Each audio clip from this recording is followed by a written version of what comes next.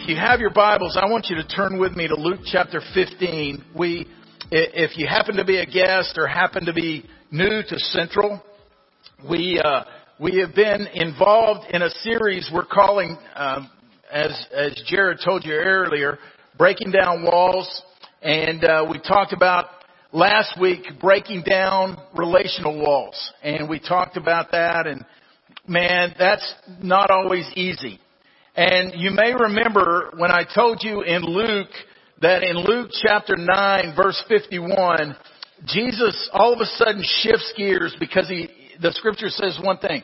He set his face resolutely, or he set his face towards Jerusalem.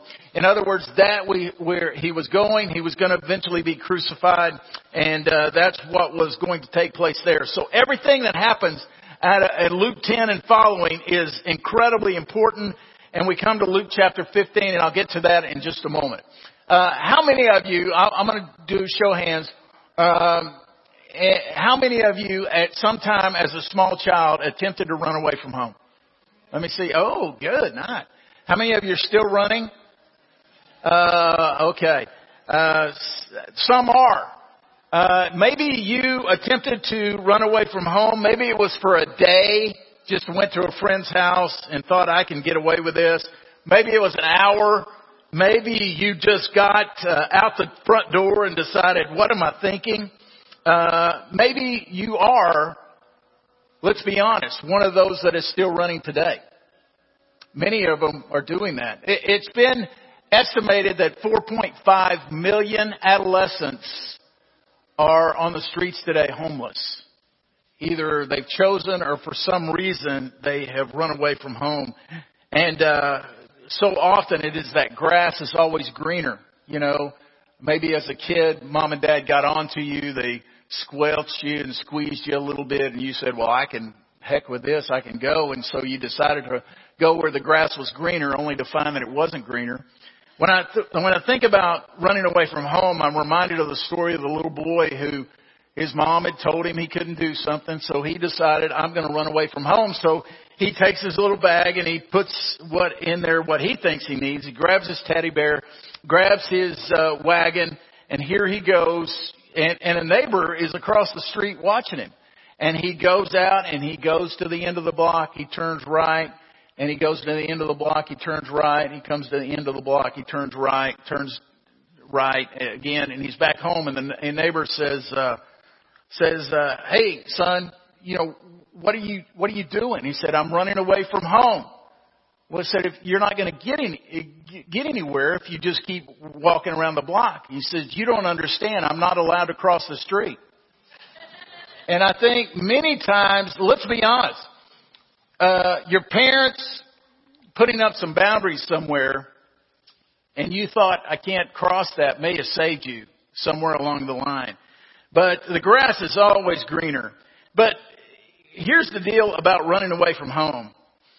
It doesn't always show up physically, but you're running away from the Heavenly Father. Now, I know you're in this room and you're thinking, well, Mark, we're the good guys. We're at church today and we're watching online.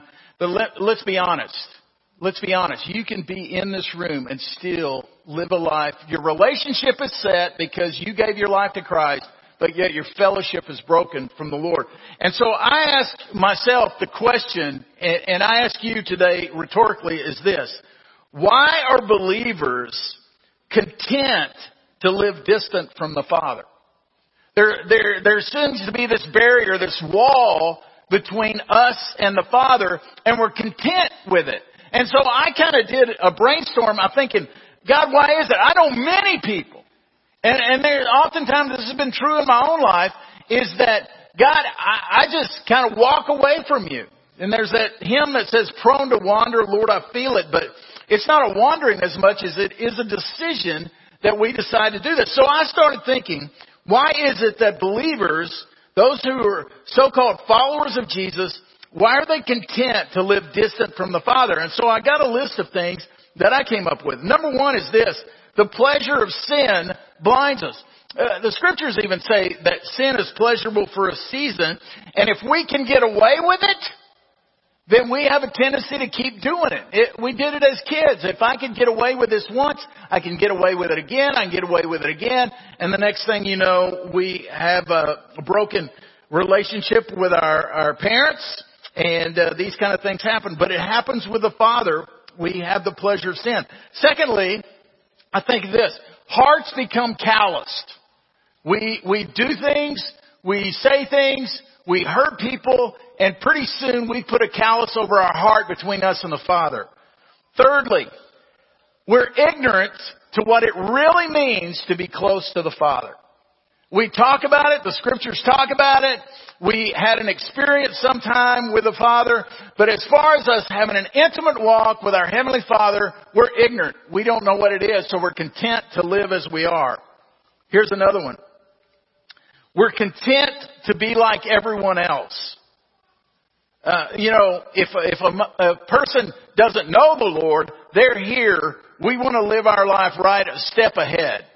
Even if they're in the garbage dump, we're just a step ahead. We're content to live like the crowd instead of being looking at the holiness of God. So we're content to be like everyone else. Here's another one. And this is many people. You feel like you don't deserve it. You feel like you literally don't deserve a Heavenly Father to be close to you. You will take heaven, but yet your closeness with the Father. And sometimes we live like this. Really? If God only knew what I'd done. Or if God only knew what I thought. God only knew what my motives are. Good night. We know He knows. But we're content to live like we are because we feel like we don't deserve it. There are a couple more. Many people walk distantly from the Lord because of hurt feelings or unmet expectations. They were hurt by another Christian, or they were hurt by a church, or God did not come through, right? He did not come through at the time, so there's unmet expectations that are there, and so we walk distantly from the Lord. Two more. We don't want it because we will have to change. We don't want to walk close to God because if I walk close to Him, I want heaven. I don't want to go to hell someday. So I will take this, but I don't really want to take Him as Lord of my life. And so we think God is a restrictive killjoy, right? And so He's going to put His thumb on me and squash me. So I don't want to do that or I'll have to change. And the last one is this, which is actually all of them. It's pride. Pride. It takes humility to admit you're messed up. One of the most freeing things for me, I think, is when I could finally admit fully, undisclosed, I'm screwed up. I know that. I live in this earth suit. You think I'm a good guy, but I know what goes on inside of me. And that takes a lot of pride to not say, well, I'm a good guy. I'm good as anybody else. God, you almost deserve me because I'm so good. And that pride just is terrible. So Jesus knew that this was going to be a struggle. And in Luke chapter 15, He tells three stories, three parables they're called, three stories. The first one is about a sheep that gets lost and wanders off. And the sheep wanders off and gets lost, and the shepherd does whatever he could to go and find the sheep. The second one is a coin. The lady has 10 coins, loses one. She sweeps her house clean. She's looking for that coin. She finds the coin. Thirdly is the story of a lost son. We sometimes call it the prodigal son or the forgiving father, but it's a lost son. He tells these three stories, but these stories have become routinish to us because we've heard them so much. This particular crowd that was around Jesus, let me tell you who this crowd was. Luke 15 verse 1 tells us they were tax gatherers and sinners, and they were Pharisees and scribes. Now, what does that mean?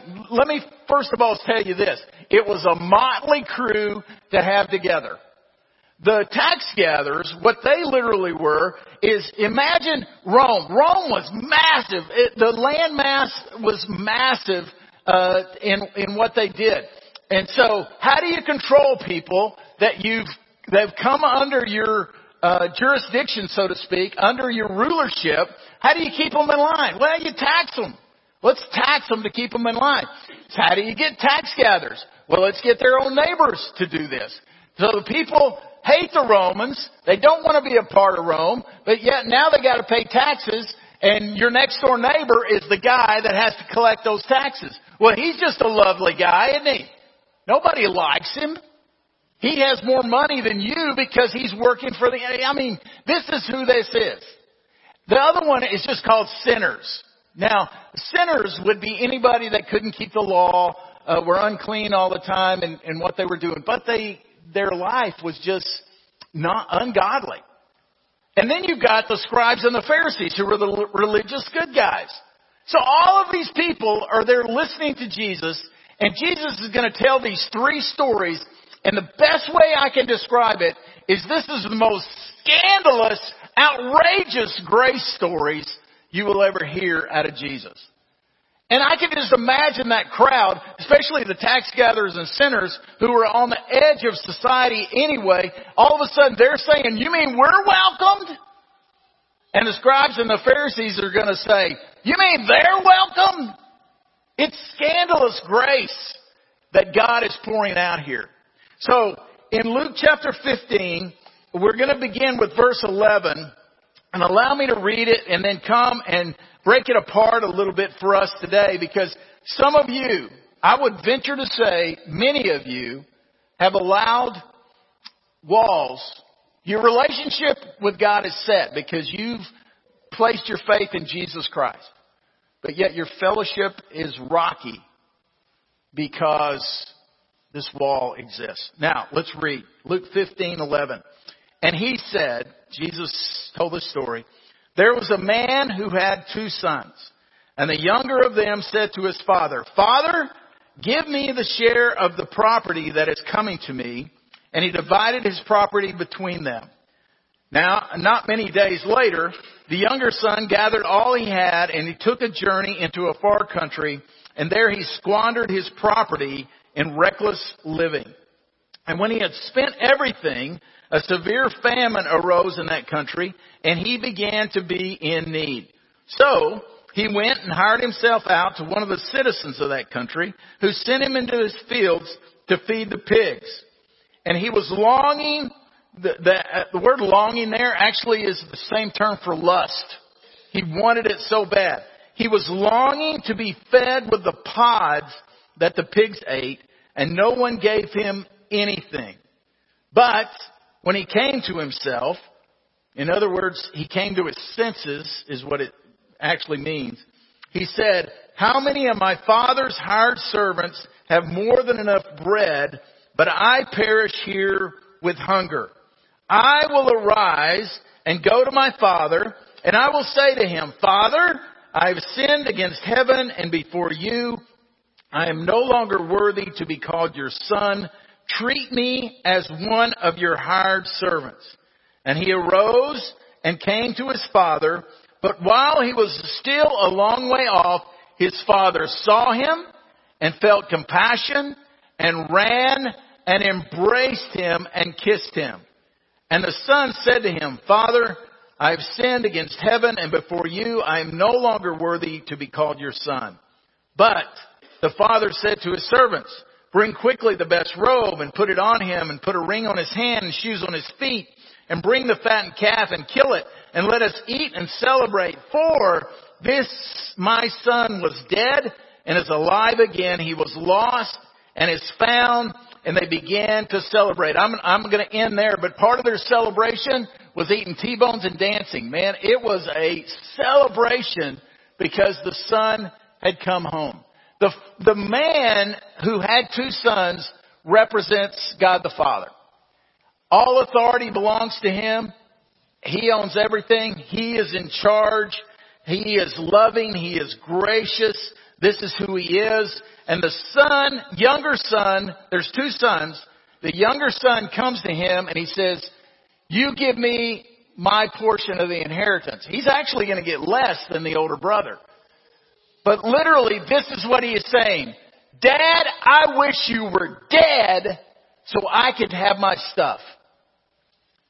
Man, that's pretty angry. And so he wanted his father dead. He wanted to get away from this thing. He squandered all of his inheritance recklessly. And when he ran out of money, he ran out. He had come to the end of himself. Some of you have been there before. And he sunk to new depths of low, especially for the Jews hearing this story. When Jesus mentions pigs, you're saying, time out. They're as unclean as you could be. He's hit the bottom. But you know something? I've talked to people before and I'm thinking, how low do you gotta go to turn? It can be pretty low. The way I look at this guy is first of all, he was financially bankrupt. He'd spent all he had. He was morally bankrupt. In fact, his brother, in a few more verses, are going to say he was with prostitutes and these kind of things. He was morally bankrupt. He was relationally bankrupt. I mean, nobody, when you have the money and you're spending it, hey, come hang out with me. Yeah. But when it's gone, they were gone. He was relationally bankrupt. And he was spiritually bankrupt. I mean, a good Jewish boy is not going to be feeding pigs. I mean, he's bankrupt. He's gone. And he has hit the bottom, so to speak. And some of you, I've heard your stories. But it took you to get to a distant land to hit the bottom. And he finally got there. So, the plan is, how do I get back to the Father? And that's what I want to talk to you just for a few moments. There are going to be 6 quick words, and all of them begin with, 5 quick words, and they all begin with R, so it's easy to take notes. First of all, for him to get back to the Father, there needed to be a time of reflection. He took time, it tells us in verse 17, he came to his senses. Hey parents, let me call time out and take a step for you just a second. It says literally he came to his senses. He came to his right mind. If he came to his senses, somewhere along his life, sense had to be put in there. So if you have a kid or you've been able to raise a kid, put some sense in there so he has something to fall back on. Okay? Now, this isn't on parenting, but something frustrates me on parenting is when we give kids no guardrails. We give them no sense to fall back on. Well, they'll make the decision on their own. No, they won't. They'll make the wrong decision. And so give them sense to fall back on. But he went to a time of reflection. He started seeing how far he had moved away from the Father. A spiritual inventory had to take place. He's looking at how far he's drifted from God, how far he has actually chosen to walk away from God. And he is sick and tired of his current situation. See, that's difficult to come to where you're thinking, okay, I'm a little uncomfortable, but am I sick and tired of this place? And pain, the way I look at it, the pain of staying where he was greater than the pain of change of going back to the Father. And we have to come to that point of returning. But how low can you go? How low can you go? Your life is falling apart. Well, it'll get better tomorrow. It'll get better tomorrow.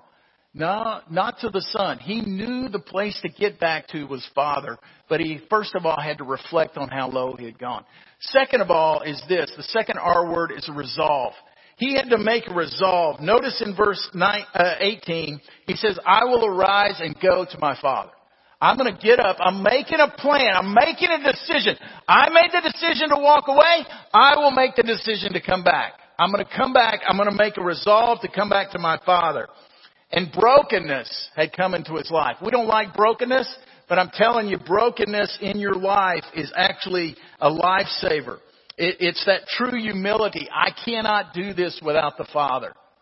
And so he makes a decision. He made a decision to write his speech out. Now, some of you probably blew it as a teenager with your parents at some point.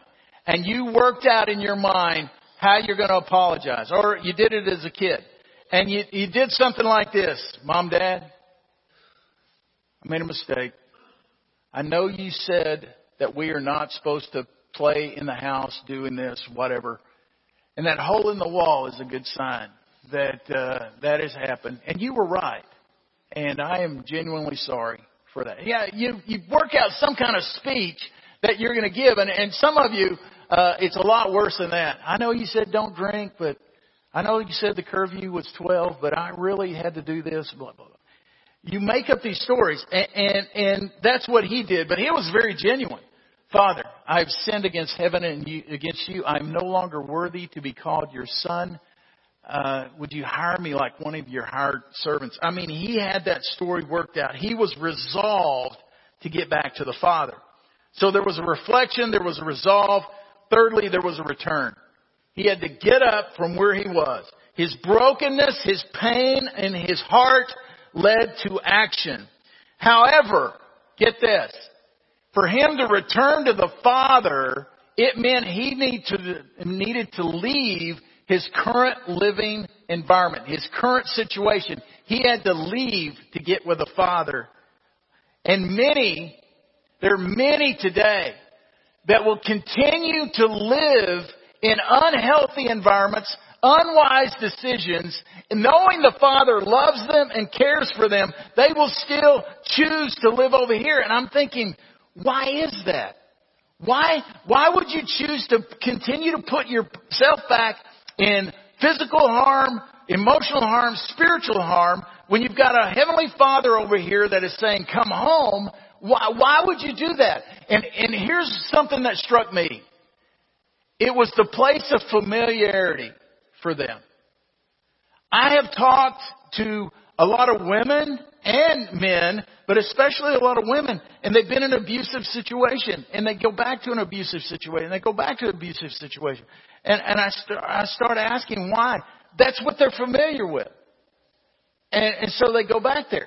I've seen teenagers do it. I've seen others do it. That's just what they're familiar with, so they will go back there because the familiarity, even though it's painful, they will go there. Instead of, we need to become familiar with the Father. And so we automatically go there. And so the return came. And he was coming back to his Father, the return. So he reflected, he resolved, he returned. Fourthly, restoration took place. Isn't this good? It's good to know the restoration took place.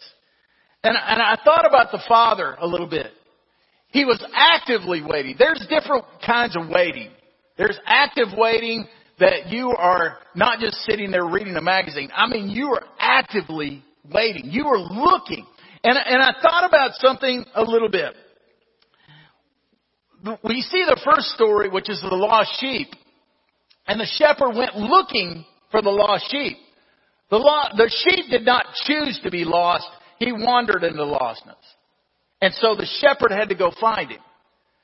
The lost coin was lost. The woman lost it somehow. The coin didn't say, hey, I'm going to go get lost. It got lost. And so she went looking for it. The son chose to be lost. And so the father allowed him to do that and didn't run him down.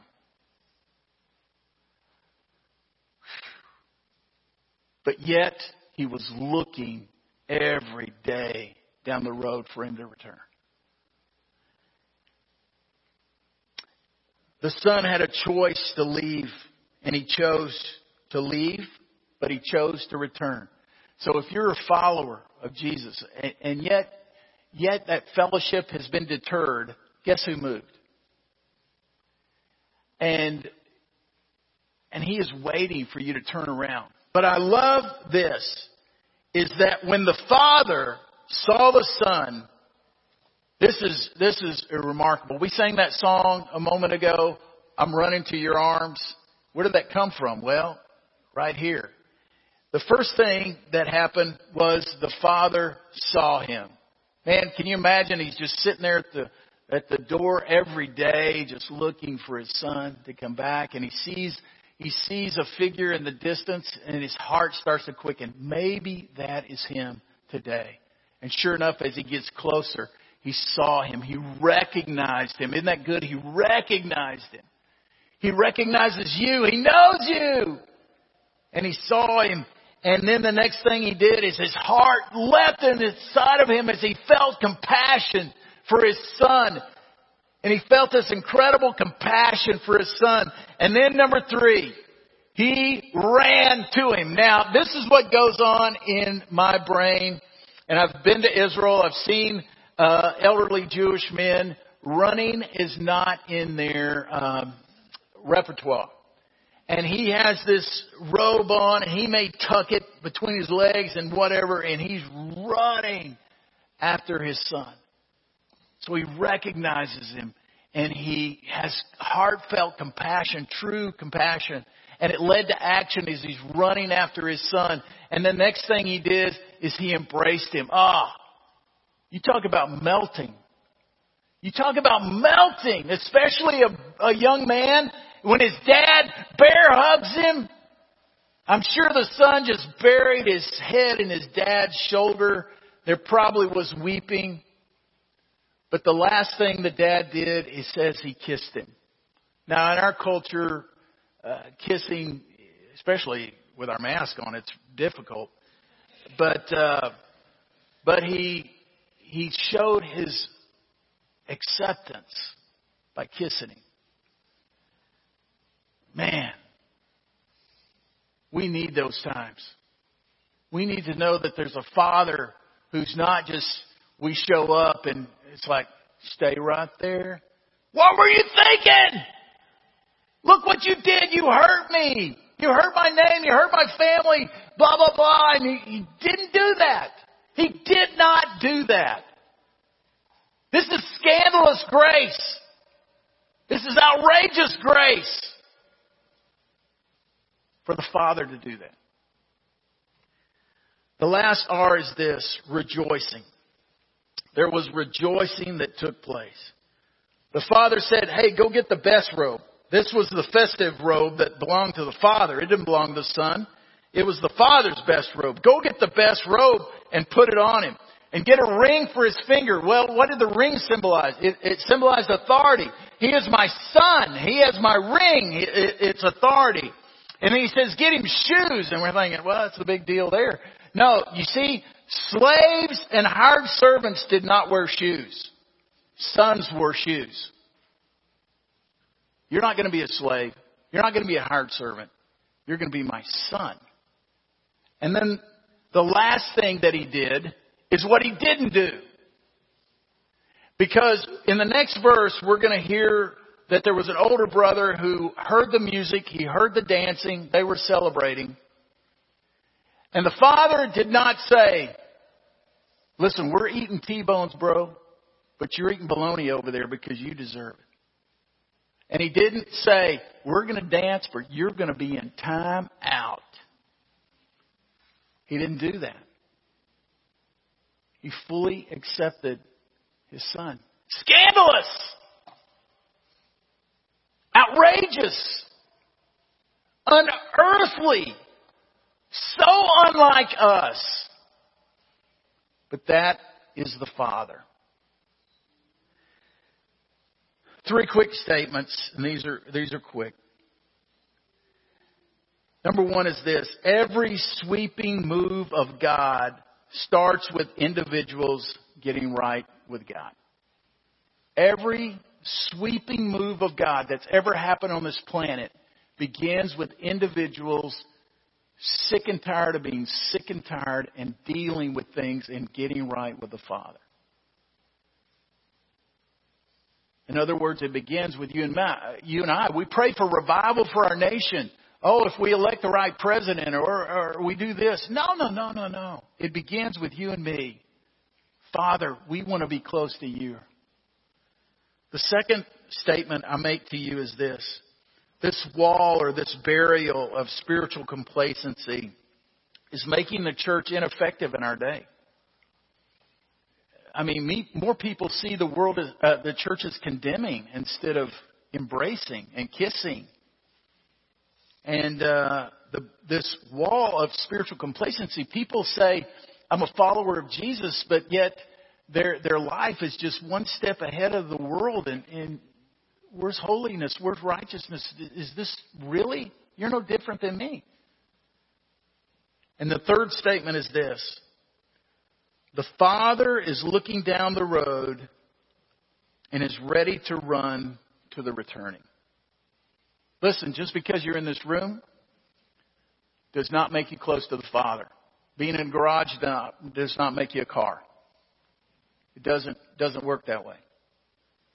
And you can sit among this group of people. You can sing the songs. You can hear the message. You can even say amen, raise your hand, whatever you want to do. But yet your heart may still be distant from the Father. And He is looking for you to turn. August 13th, 1961, a divide, a fence that turned into a wall was erected in Berlin, Germany. It would become known as the Berlin Wall, and it separated East and West Berlin. And there was total difference. On West Berlin, it was very westernized, and obviously the freedom existed. On East side, it was under socialism, under communism. It was oppressive. And many of you will remember that President Reagan's speech about Mr. Gorbachev tear down this wall, and that wall represented more than just that. And many people gave their life, under 200, but just trying to escape. But there was about 5,000 plus that escaped. But on November the 9th, 1989, the word got out that now the wall was going to come down. And many people had to risk, is this really true? And they came to the checkpoints. But on that night, at midnight, the walls were coming down. And many of you have seen pictures of the Berlin Wall coming down. Some of you may have samples of the concrete that were there. But the people who went from East Berlin to West Berlin weren't sure how they were going to be greeted, weren't sure if they could even come back. But yet I saw pictures of when they went from East Berlin on that night over to West Berlin. The people of West Berlin were not saying, "Oh, you're unclean. You need to go back on the other side of the wall." It shows pictures of them just clapping. They're just clapping as these people are finding freedom and coming home. I believe that we need to realize that God is not ready to put His finger on us. He is welcoming us home. I end with this. Ernest Hemingway wrote a short story many years ago. And the story was about a papa in Spain who had a son by the name of Paco. And Paco was a teenager, and he and Papa had a friction. And Paco left home. He ran away from home. Papa tried to find Paco, but to no avail. And so Papa had decided this. He was going to take an ad out in the Madrid paper. And all he said in the paper was this, in an advertisement: Paco, meet at Hotel Montana on noon Tuesday. All is forgiven, Papa. Well, that Tuesday rolled around. And they had to call in servants from the city to take care of the crowd because over 800 young men named Paco showed up. And this story just shows that how many of us need to know our Heavenly Father is saying, "You're forgiven. Come home." Some of you online need to hear that today. Come home. Some of you in this room need to hear that today. The Father is saying, come home. Reflect. Do a spiritual inventory. Resolve, I'm coming home. Return. Find the restoration and the rejoicing that the Father gives. Are you hurting and broken within? Oh,